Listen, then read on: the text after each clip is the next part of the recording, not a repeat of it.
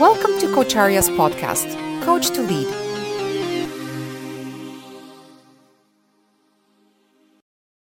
So, welcome everybody. This is one of our amazing sessions in our Awake, Aware, Arise virtual conference at Coacharia, where we're going to be challenging your thinking as coaches and leaders on what leadership and coaching could be and the impact that this can make in our world. And these are really challenging times. So we're bringing everyone together and have amazing speakers like David Clutterbuck with us to share their insights and their wisdom. And I'm Leah, I'm the youth program lead for Coacharia, and I will be hosting this session. David Clutterbuck to introduce you. So today's session is on coaching for a more ethical world, something actually really close to my heart. We need more ethical leaders. We need a more ethical world, and I cannot wait to hear what you have to say. David is the co-founder of EMCC, the European Mentoring Coaching Council. I hope I've got this right. Now global. So we're covering the whole world now, not just Europe. And David has also written over 70 books, or co-authored on 70 books. And I've had the pleasure of having to study some of them for my master's. So it's quite an honor to be here. So David, it is over to you. Thank you. Very much, Leah. So this is a subject that's dear to my heart, the whole issue of ethics, and Leah mentioned the word wisdom. The two things that are intricately entwined. And and of course, in terms of mentoring, we go back all the way. The origins of mentoring are in the goddess Athena, the goddess of wisdom. And so there's so much here about being wiser. And if you like, ethics is the ability to use our wisdom to create positive outcomes for ourselves and for other people. If you like, it's to make ethics are what's required in order to make a world that's more sustainable, more livable, and so forth. And so I'm going to go through some of the practicalities and share some frameworks with you and talk about authenticity and its relationship to ethics. And I think the focus we've got today, how do we promote ethical behavior in ourselves and our clients? The big question. How do we and our clients remain ethical and authentic in politicized corporate and society environments? How do we actually encourage ethics in the workplace? It's a big challenge for us, and to a large extent, coaches have sort of ducked out from this one. There's not. I'm here to coach my client. My focus is on my client. Increasingly, we're beginning to question, is that ethical?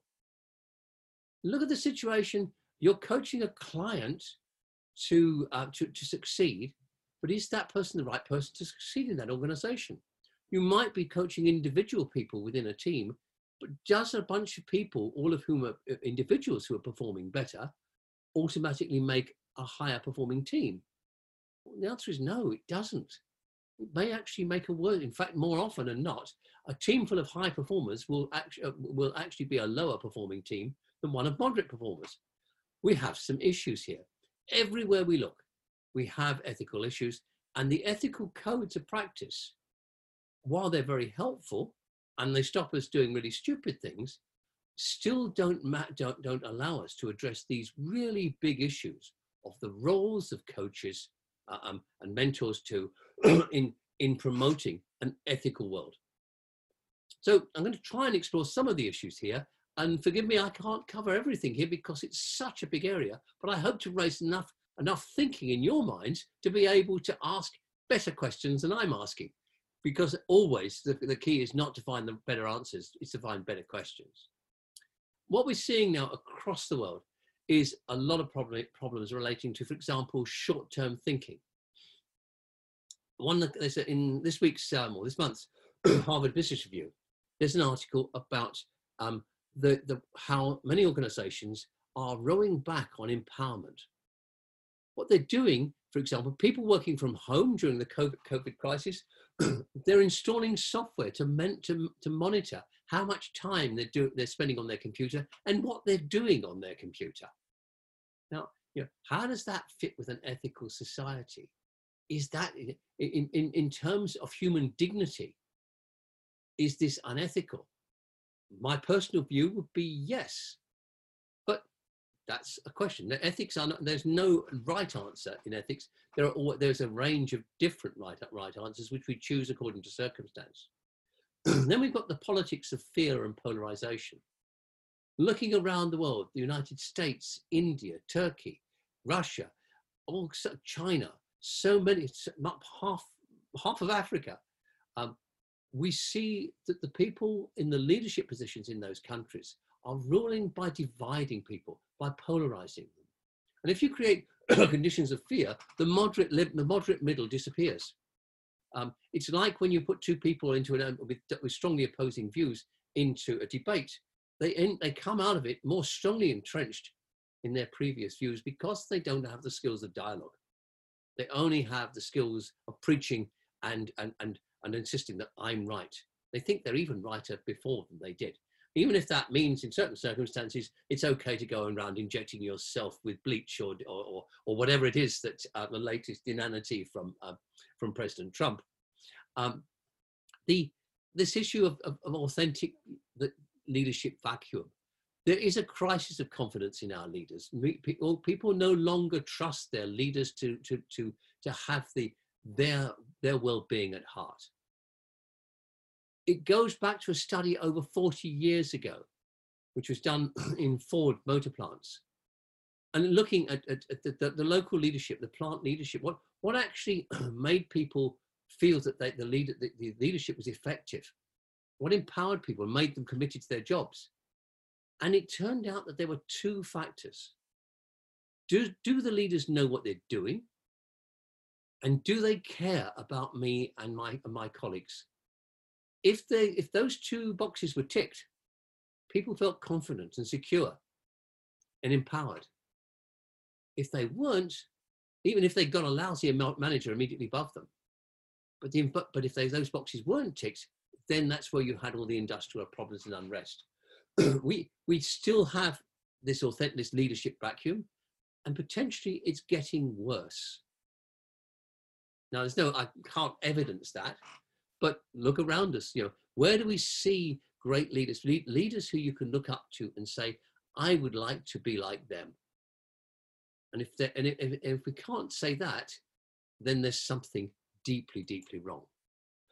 So, as I've already indicated, one of the challenges for coaches is that one-to-one coaching might be part of the problem, not part of the solution. We may be making things worse. And part of the role in creating the Global Team Coaching Institute, which we've done this year, has been to try and redress that, to actually equip more and more coaches with the skills to coach the leader and the team, to get that balance right between coaching individuals and coaching teams. And what about our impact on things like climate change and poverty? There's a wonderful movement now of many, many coaches coming together to try and see how they can influence climate change. Less of a focus on things like poverty. And yet we're in a privileged position. We get to talk with the leaders of large corporations, with political leaders, with military leaders and others, people who do have the ability to bring positive change about. So how are we using those conversations? Are we simply saying, well, I'm here just to improve their performance, or in a very narrow focus, the goals that we set in the relationship, that's what I'm going to work on? Or are we here to have a bigger, more significant impact on the world around us? And I think that's an ethical challenge for every coach, and one which we can make our own minds up about. To what extent are we going to rise to that challenge?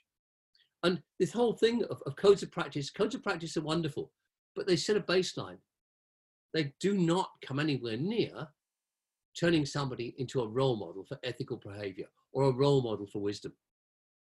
And it's that step beyond the codes of practice. Codes of practice are a hygiene factor.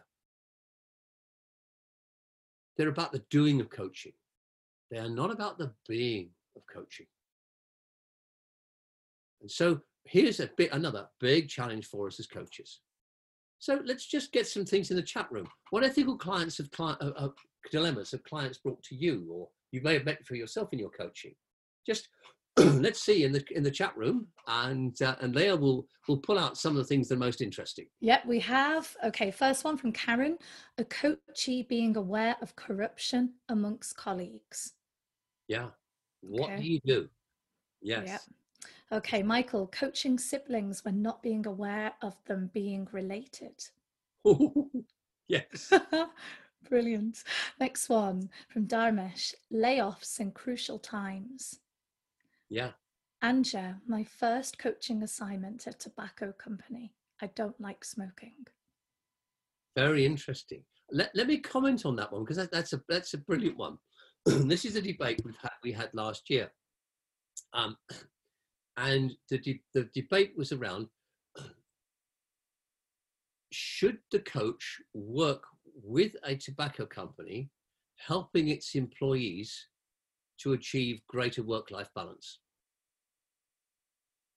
I'm truncating it. There was a bigger comment, but this is the core of the issue.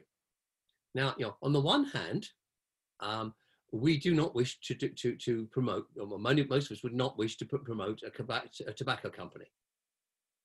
On the other hand, we have a duty of care towards anyone. Like a doctor, you don't refuse to treat somebody because they're a criminal or whatever. You are there as to support people. It's a human to human. So what is the judgment here? And in the end, the judgment was very individual, of course, as to whether people took part. But it was, what is the objective of this coaching? Is this coaching about increasing the profitability or increasing the reach and sales of the tobacco company? Or is it about the human welfare of people inside the organization? And there was the boundary created. Now, you can argue one way or the other, which is that, and it's a very personal thing, but it's a very clear ethical dilemma that we dealt with. Anybody, any more there? Yeah. We've got one from Dumi. One of my individual executive clients challenged me on coaching reinforcing elitist practices. We also have one from Victoria: sponsor being upset because coached employee resigned. I imagine that's quite a common one, actually. Absolutely. Yeah. I think it's as a defense mechanism that there is an ethical dilemma here, and that is in actually contracting with the sponsor. Yeah, that this should be part of the contract. That one of the outcomes may be that the client is in the wrong role, and how do they want, if that is the case, do they want that person to leave in a positive manner or in a negative manner? If it's in a positive manner, then that person may be available for re-recruiting later.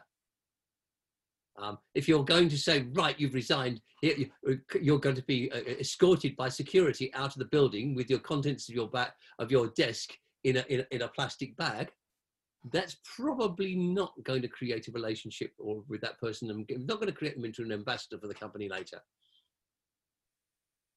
Any more? We've Anja's just replied and said it was about the human welfare, but surely the company was interested in the person being able to do their job. So that was in response to the tobacco company. Exactly. Not as simple as it looks, is it? And we have, and I'm sorry, I'm going to pronounce people's names wrong here. So pre-apologies, but Benugopal: paying money to get more business. Ooh. It's on the context, but yes, very interesting. And then Karen: sponsor investing in leadership coaching. Coachee telling me early on that he is looking to leave the organization. So that's an ethical dilemma for the coach. What do you tell? You're bound by confidentiality. And one of the things that we can do is to have a conversation with that client. How are you going to be ethical in the way that you manage this issue? There are two possible ethical answers here. One of them is that as a coach, if this comes up in the contracting, then you have to make a decision. Can you actually go ahead with that relationship? Because it's we said to be under false pretenses to the sponsor. If it gets revealed during the course of the coaching, then the confidentiality responsibility towards the client takes precedent. But that's, again, it's an arguable case, but that's how we would typically argue that kind of case. David, we have quite a few more. Would you like me to go through them? Let's save the rest of them till later. Otherwise, we could be just dealing with that one. I agree.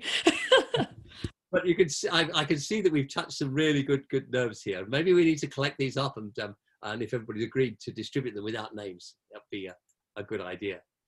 So just look at these statistics. This is in a 2018 study of the States. 30% of employees personally observed misconduct in the previous 12 months. And unethical practices were instrumental in more than half of the largest bankruptcies in the previous 30 years. These are just the tip of the iceberg. Other studies have shown that young graduates joining organizations, I forget what the figure was, it was very high, it was something like 70% of them were faced with being asked to do something unethical in their first 2 or 3 years within an organization. There's so much data here. What it tells us is that unethical behavior is rife. I do recall one person I was coaching looking around the big open plan office in the bank that he was working in, and saying, it's fascinating. He says, now that guy over there, he's involved in insider trading or in rate fixing. Yeah. He said, now he's going to jail. And look at him, that guy over there is likely to go to jail too. And that one, a fascinating conversation. I couldn't see any of these people, but wow, what a situation to be in. This is not, unethical behavior is not necessarily the norm, but it is actually a very commonplace thing that we see. And Adam Grant's book, Originals, in one study across manufacturing, service, retail, etc., the more frequently as an employee you voice concerns or indeed voice ideas, suggestions upwards, the less likely you were to get raises and promotions over a 2-year period. So the other words, keep your head down. If you stick your head up, it's likely to be shot at. This is not good news, is it? So one of the measures we've been playing with in our work on ethics in organizations is ethical risk. So it's the level of openness and psychological safety in a culture. So it involves, if the cultural norm is poisonous, how much is there an expectation? It typically goes along with an expectation that people will go along with it. Fear cultures are typical of this. And so there's an issue here as well in what do people see when they look at the decisions that are made? Do they see this as an organization that's taken decisions that put a high value on ethicality, or that are decisions made for short-term advantage? I don't know what's like in the various countries that you're all in, but one example of this was one of the big pub chains, which basically was fired most of its staff right at the beginning of the COVID crisis, on the basis they could save more money doing it that way if they had to close it, rather than say, well, okay, we have a loyalty towards these people, and there's a government furlough scheme to support it, but basically that would have still cost them money, so they got rid of everybody, or that was the plan, and the reputation of that business is in the gutter, and it wasn't thought through. And yet we see so much of this. It's again short-term thinking, a failure to look at the ethical and moral considerations, the responsibilities towards other people.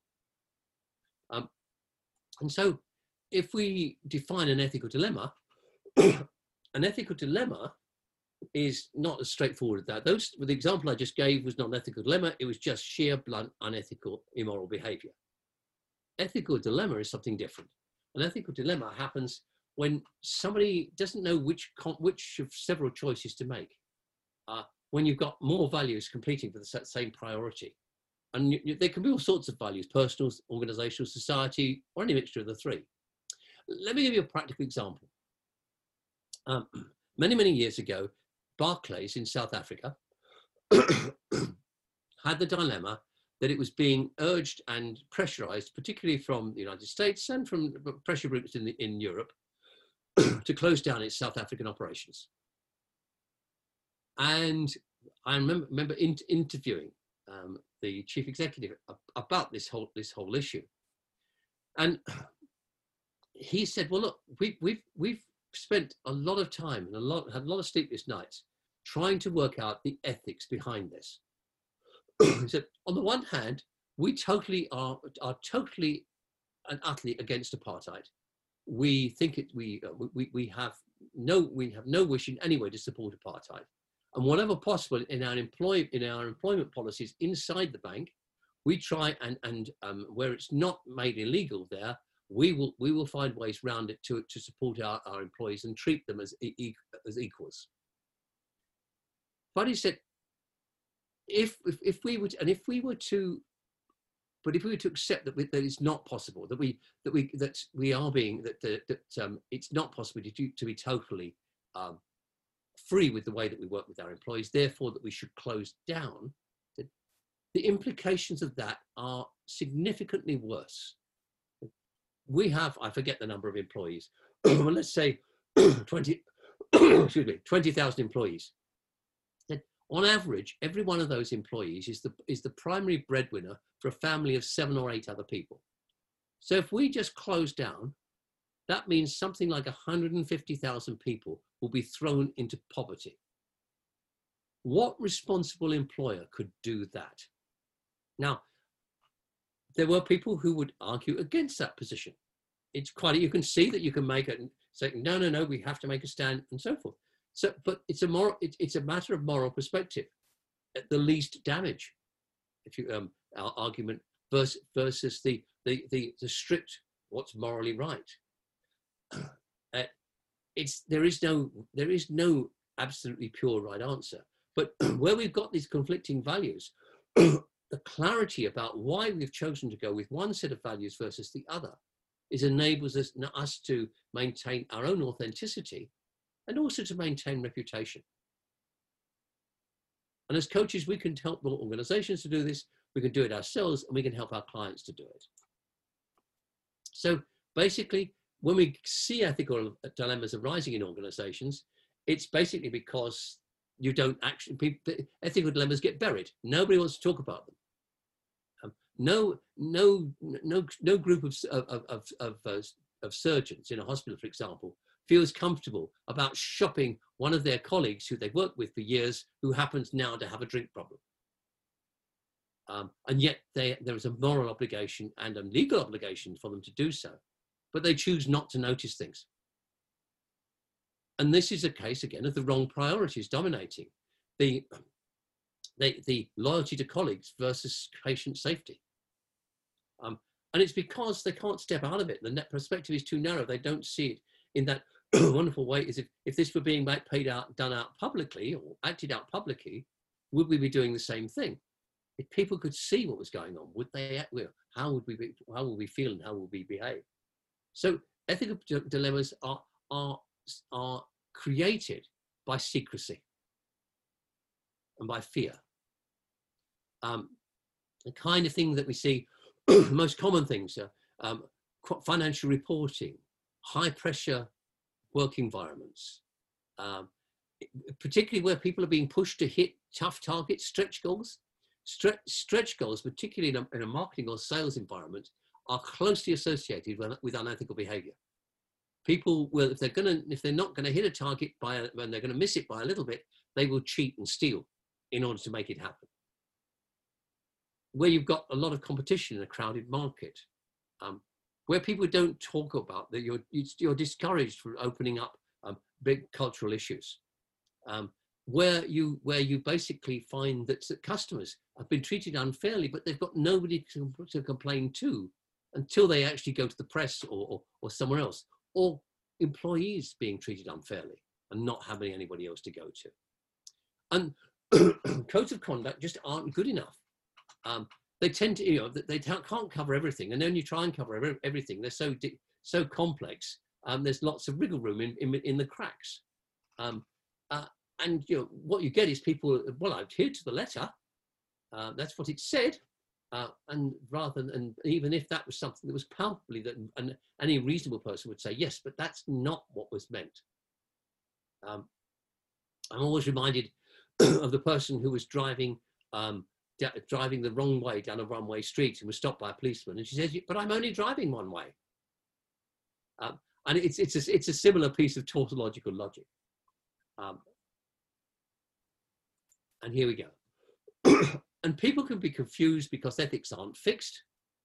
The ethics one of the big problems we have now with the Black Lives Matter movement and the whole pushback against colonialism is that our societies in the West were actually, and indeed in many other countries, were founded on slavery, and what we now regard as totally unethical behaviour, but which 400 years ago was seen as quite normal. And indeed, if we think back, slavery was only abolished in the last bits of Europe, in Russia, in 1915, or was it 1917, when Russia fell when the Tsar fell and was assassinated. So if we think about ethics as in the terms of what we believe right now, it creates all sorts of complications, because ethics relate to the society in which you're in. The ancient Greeks, we think of fantastic about the word ethics comes from there, and yet the ethical behavior, the ethics of the Greek society, I think, has many elements which we would find appalling now. And so, how does we have to accept that ethics are something that constantly evolves, and the degree to which we can be judgmental about people whose ethics come from a different era, or who lived in a different era, is, I think, we are probably being unethical in applying our ethics today to the ethical environment of people in a different time, in a different situation. And that's a big challenge. Somebody can probably come back to me on that one, I expect. It's often dependent on conflict. There's usually two or more legitimate obligations that people have, as in the Barclays example. And what we tend to do, we rationalize things away. Oh, it doesn't really matter. It's okay. It's okay. Well, a real example, it's okay to steal toilet paper from the office because, no, it's not going to, won't make any difference in the corporate profits. And yet, of course, it's not good. It's not good. It's not acceptable because it is theft. So we can rationalize things away very easily. And so people justify unethical behavior by saying it's not really illegal or immoral. It's in the company's best interests, as the engineers of Volkswagen no doubt thought while they were falsifying tests. Of course, it wasn't in the company's best interests, because when it catches up with the company, the implications of sales, the cost of implications of this terrible thing that they did was much greater than any savings they might have made. It's never going to be found out, so it's safe to do it. That's a common one that we see. And the company will protect me. Well, maybe. Believe that one if you believe in fairies and the flat Earth. But people convince themselves. What we found with ethical coaching and mentoring is that it's a confidential learning relationship between peers. So it helps the mentee or the coachee resolve ethical issues. So I've got an ethical problem. What's the best? How do I need to think this through? It helps them to actually recognize when they've got an ethical issue, because sometimes it's not obvious to them. They're just really worried about something. They feel anxious about it, but they haven't seen it in terms of this is an ethical dilemma. It also helps to change the culture of the organization, to make the whole organization more open and transparent and ethical. And therefore, it enables you to create more authentic, better values-driven leaders who are, again, able to become the role models for ethicality in their organizations. And one of the close associations we observe, but which we've never been able to fully prove, is where you have ethical role models at the top, you will tend to have much more ethical behavior all the way through an organization. But that's a whole area of research. So we can describe it as about ethical coaching. I've changed it. I've got the words coaching and mentoring interchangeably here, simply because we call it both. But it's about helping others to make better decisions at work that will affect the well-being of others. It's a moral context to help people evaluate business processes and for resolving conflict between business and social imperatives. And the key things are, is there an ethical issue present? Can we have a process to evaluate the options? And can we actually check and review the decisions we make to see were they really ethical decisions? And that's all it is. It's very simple at that level. Of course, it's much more complex in actually doing it. So core here, how do you develop ethical behavior in yourself? And how do you develop it in other people? And it sounds simple. It's a big challenge. So when we're helping a client think about bringing an ethical dilemma to coaching, what data can they give you that would help you to understand what's going on here? It's no good. I think we've got a problem here. Where's the data? What do you know and not know about this? Have they done some reflection beforehand? Have they thought about their own values and how those values might be affecting how they see this issue? And when they come for discussion, are they in an appropriate mind frame to make the most of the dialogue you're going to have with them? Now, clearly, if somebody is deeply distressed, that's not going to be easy for them. So our responsibility then as a coach or as a mentor is to help them actually calm down and be able to come into a more rational, more open environment or frame of mind. And you know, it may take time for them to do that, but it's important that they are open to thinking about the issue without being totally panicked by the whole thing, or totally angry about things. So they have to step back from it, if you like, and helping them to do that may take quite a while. But that's often the first thing that we have to do as a coach, is help them step back from it emotionally sufficiently to start thinking about it rationally. If we then want to be clear with our clients what we want from them, what we need from them, we need them to be honest in presenting this issue to us. That isn't easy again, because very often they will have told themselves a story, a narrative about this. And very often in that narrative, they are totally innocent. They haven't done anything to, particularly if it's something wrong done to them. Yeah, it's my boss or my coach. It's all them, and they are behaving wrongly and unfairly and so forth. And just looking at that, how much of this you are taking responsibility for? And so looking at the responsibilities here, they need to be willing to be challenged about their assumptions, and indeed to challenge themselves. They need to recognize their values, and you can help them with that, but then they need to have the courage to act according to their values. Now, we can't make them do that, but we can create clarity around what being courageous would mean in those situations and the outcomes of being courageous. Of course, confidentiality. What you say to them and they say to you has to be confidential. It has to be confidential. But unless, of course, they're telling you something that is basically illegal, where you have a legal requirement to do something about it. And that happens more often than you might expect. They need to take time to reflect beforehand and afterwards about the conversation you have. And again, we're back to courage, looking at the systemic barriers to ethicality. What's actually happening here? The fear culture being one of those. Nobody dares speak up here, because if you do, you get all the lousy jobs to do, or you're likely to be fired, or whatever. So these are just some of the things that I think are important to agree with the client before you start to being an ethical mentor or coach to them. And what we've found is we have a framework here for the ethical dialogue.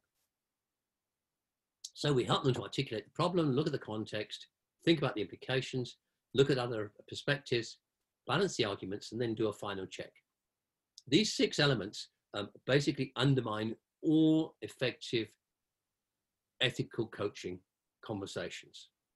And we've already talked about some of the fears they may have, but very often they'll come to you, they haven't had time to think it all through. They don't understand the consequences of their own actions and decisions. They may have stormed out of a meeting, for example. They may perceive that the unethical behavior is the norm. It's the culture of the team they work in. Or they really don't want to know. They want to dump the problem on you. That's very common as well. Now, I'm bringing you this ethical dilemma that I've got, so you can be my rescuer. Welcome to the drama triangle. And of course, we can't get stuck into there. Adam Grant's lovely work on whether people speak up is great. Now, I won't go into this in detail, but I recommend it as reading.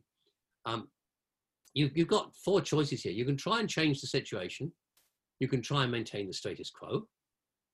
You can take action which is detrimental to the organization, or action which is beneficial to the organization.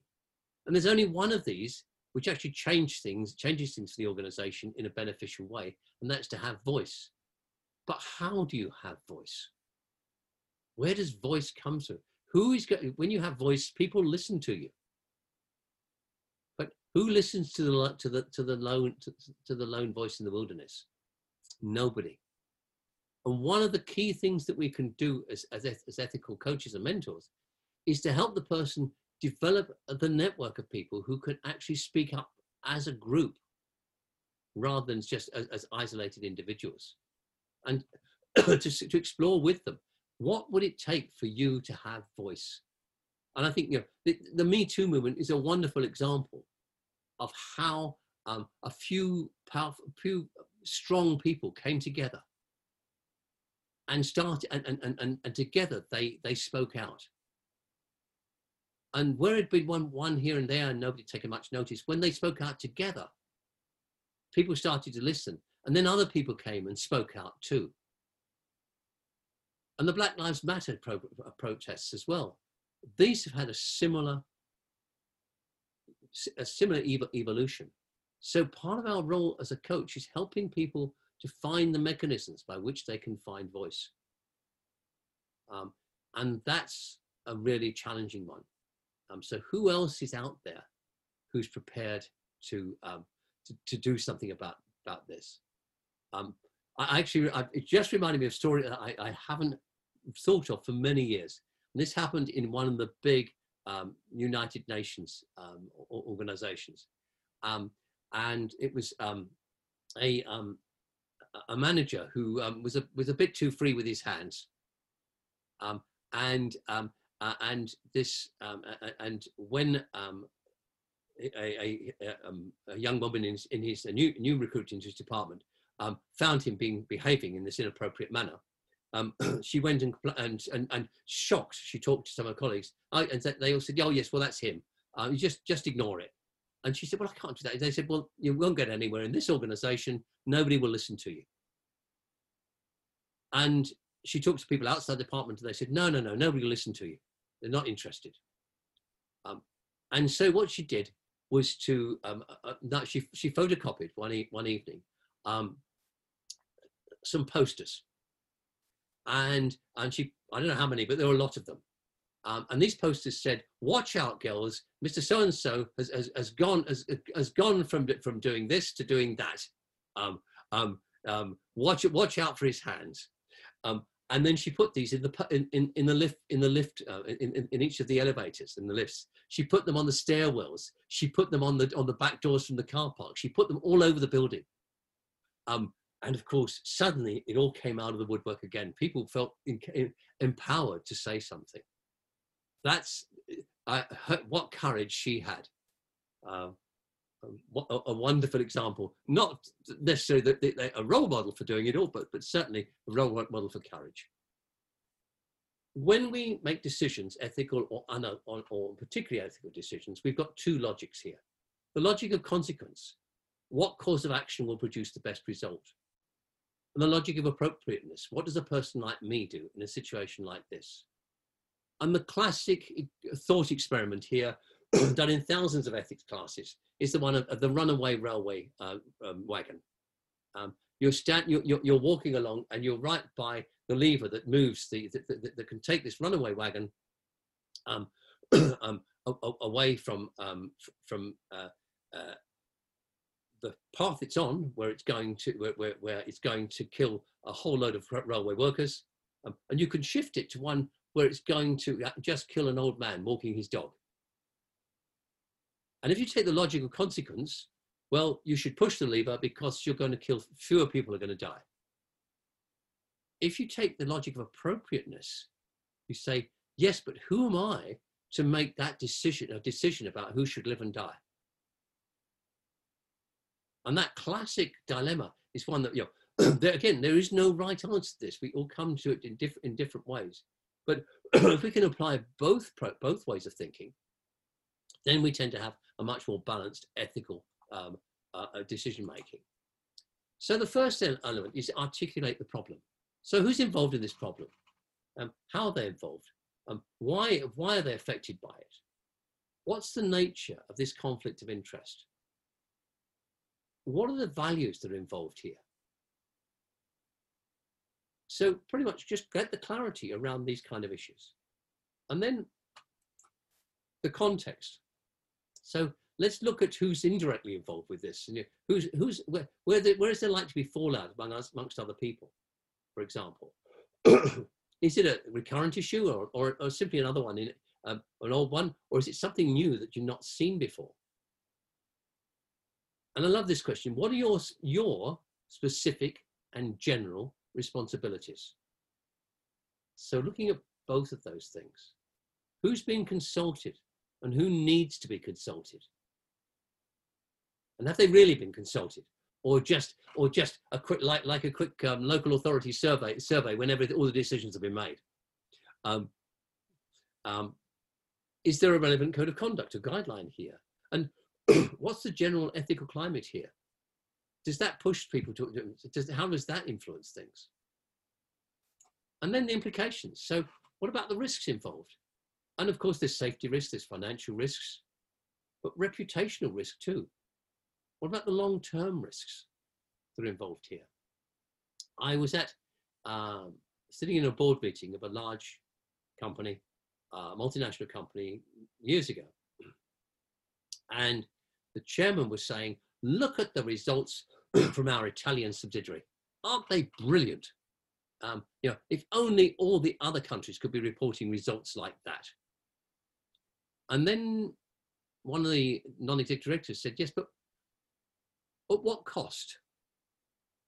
And there was a little puzzle went around the table and said, well, let's look at some of the other data here. Out of the top 20, 3 of them have had heart attacks. One has died, one is on long-term leave, and the other one is back on half time. And they came up with a number of other criteria. What's going on here? And when they investigated, what they found was all of these great figures have been at the cost of cutting corners. So in particular in terms of safety. So if the risk of a major failure in which many lives would be lost, with all the catastrophic outcomes of that for the company, made the profit that have been paper profit that have been made there minuscule. And of course, they had to do something about that and fire the chief executive of that division. The whole thing was run on fear. So looking at the widespread of risks here, what precedents are we going to set here if we do this? And similar to that, what would be the impact if we did this on a much larger scale? And again, that wonderful question, would the implications be different if we played it out publicly versus privately?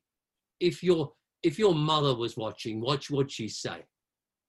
is, I think, a lovely question. And okay.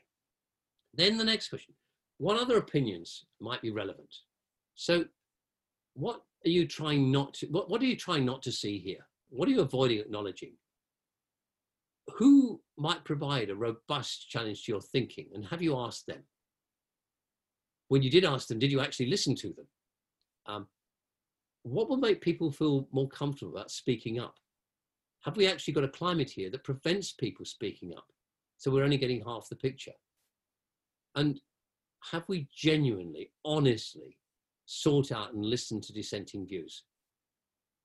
And give it and not just listened to them, but actually considered them from multiple perspectives. And then balancing the arguments.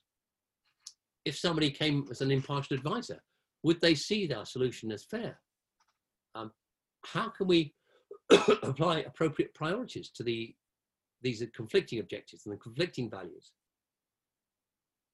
This phrase, zones of ethical acceptability. So there's an unacceptable outcome here, or process here. There's an unacceptable process here, and in the middle there's a chunk where we can make different decisions, but they will be ethically acceptable. How do we define that? Sitting down, mapping out different courses of action and looking at them in terms of their position on that spectrum from totally ethically unacceptable to totally acceptable. And very often the totally acceptable ones aren't feasible simply because there's not, for example, the resources to do it. Doctors are going to have to make some pretty hard decisions about who gets treatment if the COVID epidemic gets out of control, for example. And then the final check, the financial, what decision-making biases might you be applying without realizing it?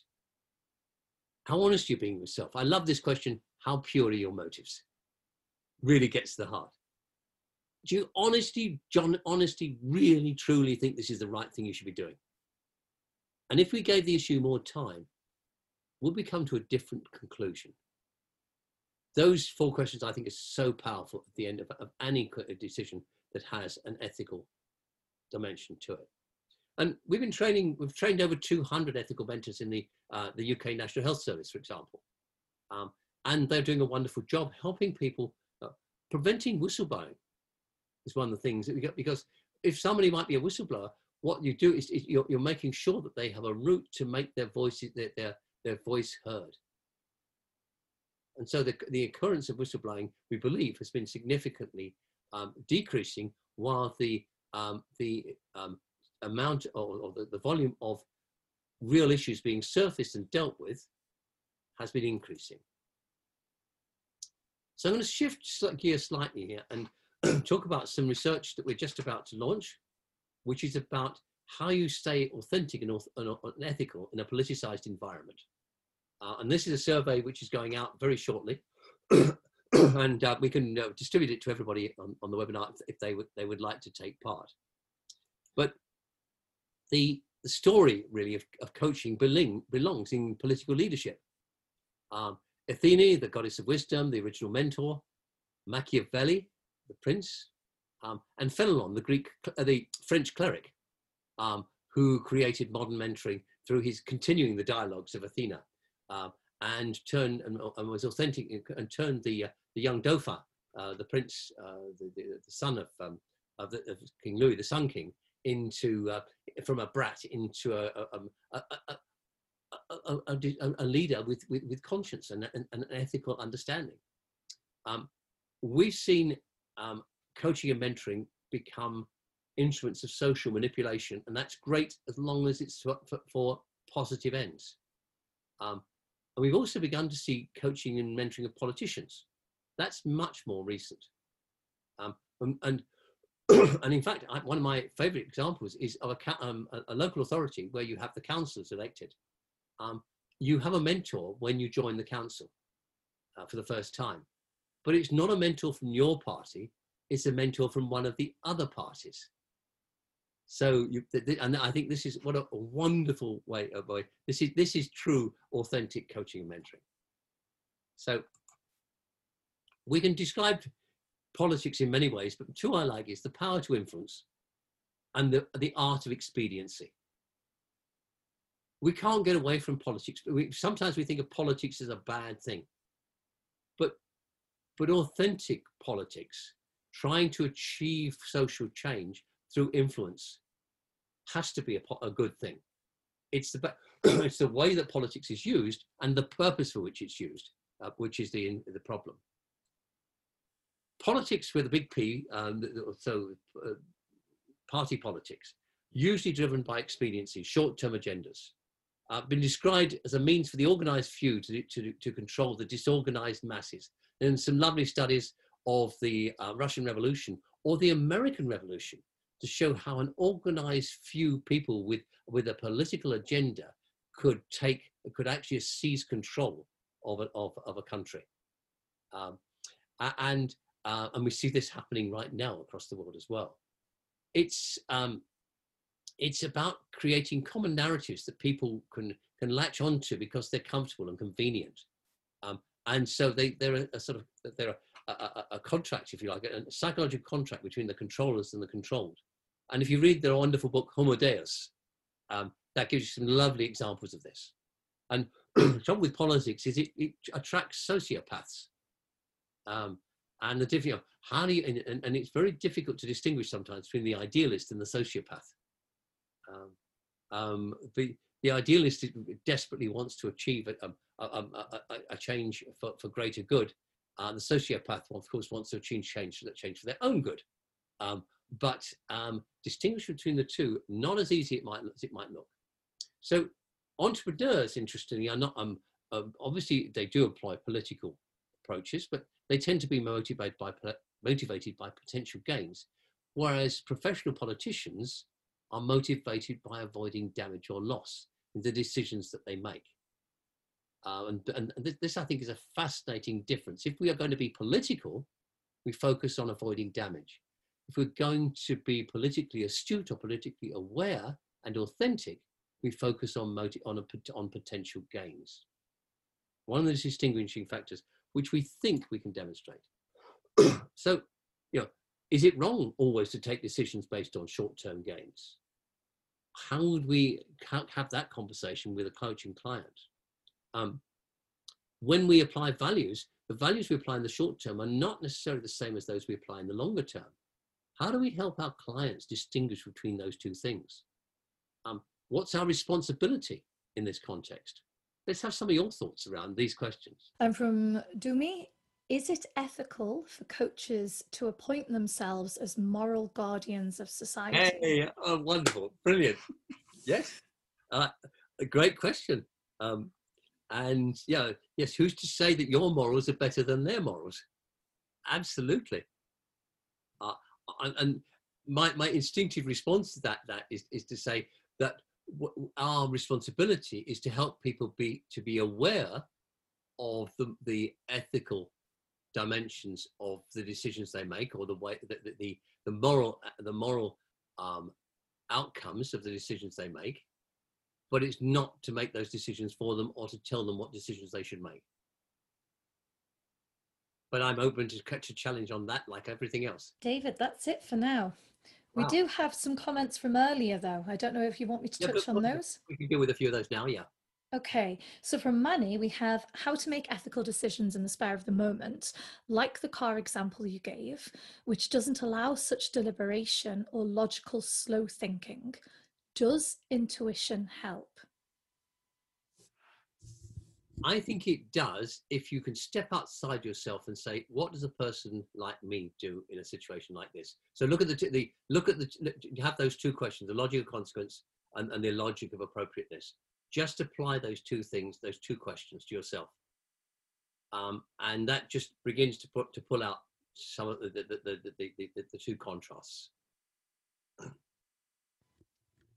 Nice. Oh, there is one other question which I find a great question. Whichever way I decide, will I respect myself for having decided so? I was writing that down very quickly to remember myself. It's a great question. And we have a question earlier from Natarajan. As a coach, if I feel something is unethical, but my client doesn't believe it that way, how do I deal with it? Well, it's the client's responsibility, ultimately. We can say, well, I have some difficulty personally with that, but it's not my decision. It's your decision. But I'm interested in how you came to that decision yourself. And can you explain to me or help me to understand how you came to feel that was okay? And so what were the values you were applying in this circumstance? And so we can't. They may well be in their context right. We may just not understand their context enough. But we have to make that. But our responsibility is to help them think it through a bit more deeply than they might instinctively do. And David, we have one more, which is a comment, I guess could be a question in a way. Is a short-term decision to be in the overall long-term and a nobler ethical aim? I don't quite understand that. Prakash, could you explain that a little bit more, or reword it, if possible? Tell you what, let's hold it to the end, and then we'll come back to it if Prakash can put another comment in. Okay, thank you for those thoughts. So when we look at the politicians, professional politicians, what we see is the popularism movement. In whichever country we want to focus on, it appeals to people's fears and their frustrations. And the more that people feel powerless, the more likely they are to go with a popularist agenda and therefore to be polarized. It's much, much harder to motivate people around positive agendas and aspirations. You can do it. We're going to put a man on the moon, for example. It's a positive aspiration, but it's much, much harder to do that. It requires a much higher level of leadership with imagination, creativity, and the leaders themselves must be without fear. I'm fascinated to hear all the precautions that President Putin has taken so that he can't catch COVID. So I mean, it's being like sort of locked in his own prison and with so many precautions. It's like Fort Knox. So the newspaper stories say. It's fear. Fear is not a great driver of a successful leader. So it's the politics of nightmares rather than dreams, I've described it as. And you can ask, is that any different in corporate politics? That's not a question that we have an answer to at this stage. I think we can probably find examples, and maybe some of you can offer some of those later. So if you're an executive, you've got political dilemmas like when do you give people bad news? We're going to have to make some layoffs in the spring. Do you tell them now in the autumn, knowing that means that some of your best talent is going to be gone while you still need them? So when do you do these things? How much information do we give people? I learned the hard way as the chairman of a company not to give everybody in the organization all the financial reports, because they all thought we were going bust when actually we were doing brilliantly and better than any of our competitors. But they didn't understand the data that they got. So we had to spend a whole lot of time educating people in how to read financial reports before we gave the things to them. I think this statement, every executive appointment is a political appointment, has a lot of truth to it. We make the decision on a whole bunch of issues relating to expediency. And no matter what instructions we give the headhunter, that politics will play a significant role in almost every appointment. And we notice that when is the right time to actually bring about a significant change? And again, Adam Grant's book is excellent in looking at how people bide their time. They build up their networks. They get voice. They get more than voice. They get influence. And when they've got influence, then they can act and bring about positive change. And then I'm going to skip this one because I don't think we've got time for this one. I think just the questions around where does the coach go? When you've got, somebody's already indicated their questions, you've got expedient, potentially unethical behavior. What do you do to avoid colluding with it? How do you maintain your own purity, if you like? Or should you be worried about that? What's the right thing to do? We're back into the politics of expediency versus the politics of appropriateness. And should you be supporting your client in a political battle with a rival in the organization without knowing anything about that rival except what you're told by your client? Is it okay to do that? What would you feel about coaching a politician whose views you strongly disagreed with? Who's particularly, if you felt that this person was racist, for example, let's not go into many examples. I'm sure you can create your own. What helps is seeing the difference between being political, so that's acting politically, and being politically aware or astute or adept. And so you need political awareness to achieve the results you want by remaining authentic. It's no good to ignore the politics in an organization. On the other hand, and so we talk about thinking politically, acting with integrity. We have to demonstrate that as coaches, but equally, those are the qualities which we hope and try and aspire to develop in our clients. And some of the things that come into political awareness. What can you actually do with the resources and in the climate that we have within the organization? And what can't you do? What rules do you have to really stick to? Which ones should you work around? What are the prevailing attitudes and myths in this organization? How do we actually make decisions? How many decisions are actually made informally rather than formally and then ratified at the formal meetings? Where are formal decisions made? A fascinating piece of history with a little study that many years ago, I've lost track of where it was, but it looked at where people found out about job opportunities. And it had strong correlations to diversity issues. What it found out was that that a significant proportion of job opportunities people are made aware of them in the gents' lavatory. The old boy network, you were standing washing your hands, you'd have a chat with a senior person, they would tell you about something to your advantage.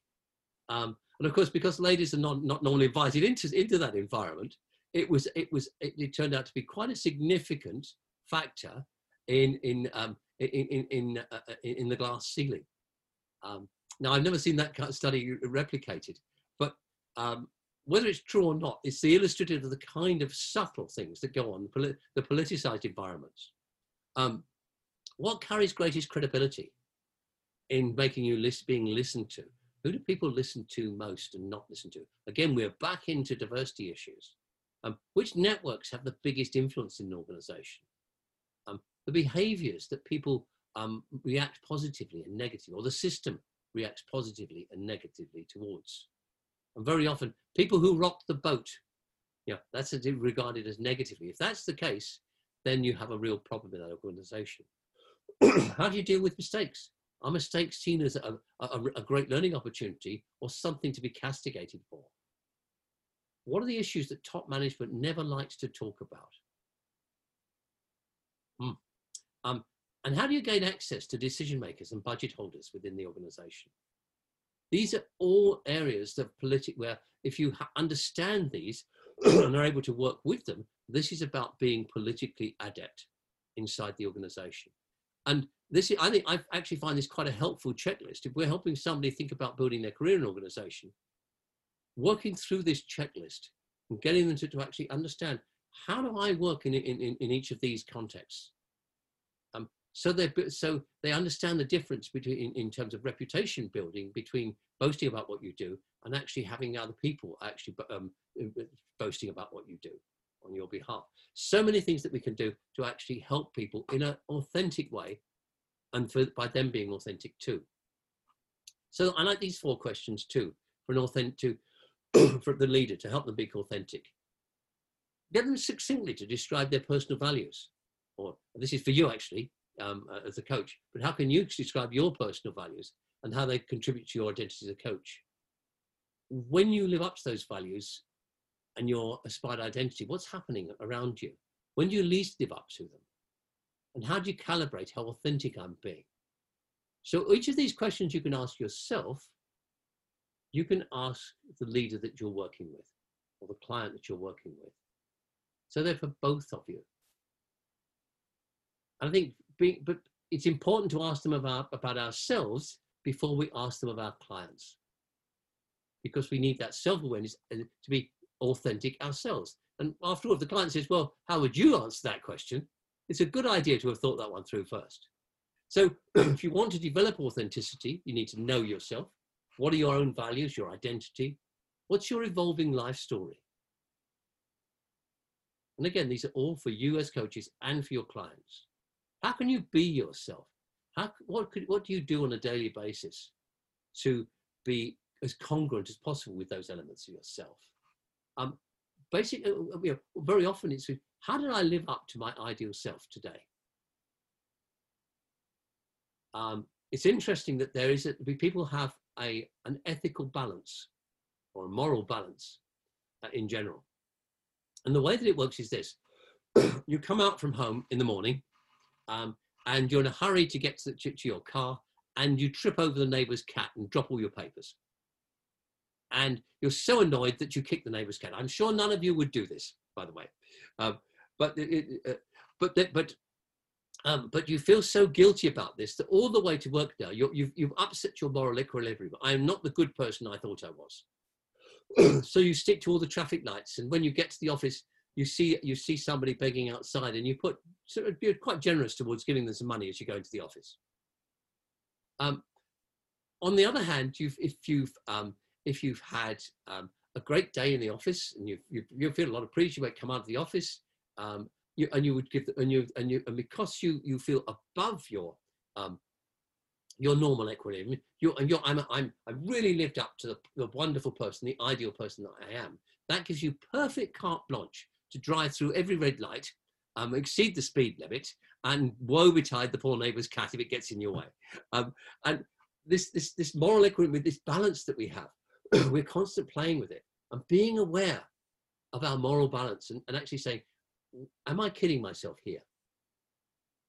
What is actually happening inside me here? Knowing yourself. And self-honesty and self-management, recognize when you don't live up to your ideal self. Think about what causes you to do that, to live up to your ideal self or not. Listen to other people when they talk, and their perspectives on you and the way that you behave. And be forgiving of yourself. Because none of us is perfect. And having compassion for ourselves is one of the most important ways of actually developing our authenticity. So if we want to help people manage politics, here are some of the questions we might ask as well. So the key players and their motivations, both their overt motivations and their covert motivations. What will make those key players consider you or your team as part of, as important to their strategy, so they want to cultivate you? What resources and skills do you have that they'll find useful? What can you do to make you aware as a politically strategic resource? What are the core values that you want to uphold, regardless of the pressures from other people? The no-go areas, I will not compromise on these areas. How can you establish those boundaries without creating enemies? And what resources do you have, and what can you do to get advance warning when there's going to be some politically motivated change in the organization? These are all, I think, some of the most powerful questions we can ask to help somebody. How do you actually get to work with politics so that you're, again, politically astute and rather than political? And so, even more, what can you do? Have you thinking about in advance the resources you've got to block damaging and politically motivated change? having your armies all drawn up or your reserves already in place. When should you have them in place? What have you got in your favor bank towards other people? What about the intent of your boss and your boss's boss and key colleagues? What do you actually know about their intent? What about all those undercurrents in the organization, those hidden conversations, those things which had not come into the open yet, where the mutterings of dissent or discontent, the principles you won't let go of, and your champions and supporters, how are you keeping them motivated to support you? All of these things are not about being political. They're about creating the resources that enable you to remain authentic in a politicized environment. And that is really all I had to say. I've left exactly the right amount of time, a quarter of an hour, for questions, comments, discussion, and even arguments with people who wanted to argue with what I've said. So that would be great, even greater. So over to the rest of you. That sounded like a challenge there, David.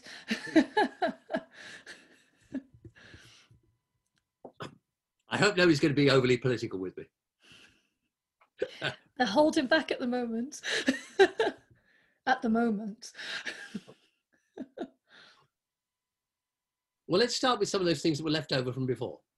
Okay, there's been a lot of comment. Okay, so at the very beginning, we had comments like that were in unethical situations. So paying money to get more business.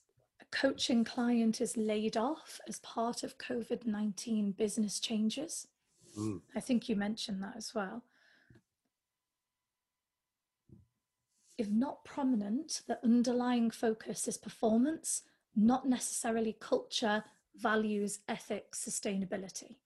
My client felt that he'd been shortchanged by his employer in terms of not giving him the position he was recruited for, and felt that he was being nominated for coaching to keep him from revolting. And that's interesting because it's the client's perception. And the question here that comes up time and time again, what is the conversation that needs to happen between that client and his boss? And that's where we see, is there an ethical dilemma here? But it's at the moment, the dilemma is created by the client's internalizing of all of this and creating a narrative which may or may not be true. And so as a coach, if we collude with that narrative, and assuming it's correct, that could be held to be unethical. Comment. It sounds like you must be very self-aware in order to be aware of good and bad ethics. Yes, I think it's an essential part of it. You need to be wise, basically. And bending hiring policies in favor of a decision maker of a public sector client giving business.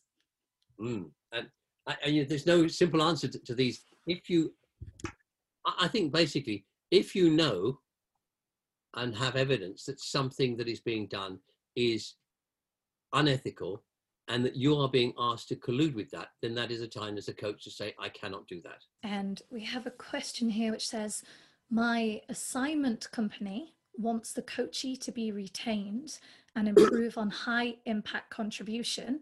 The role is limited in long term and the coachee would be able to do better to seek some other company job. What should the coach do?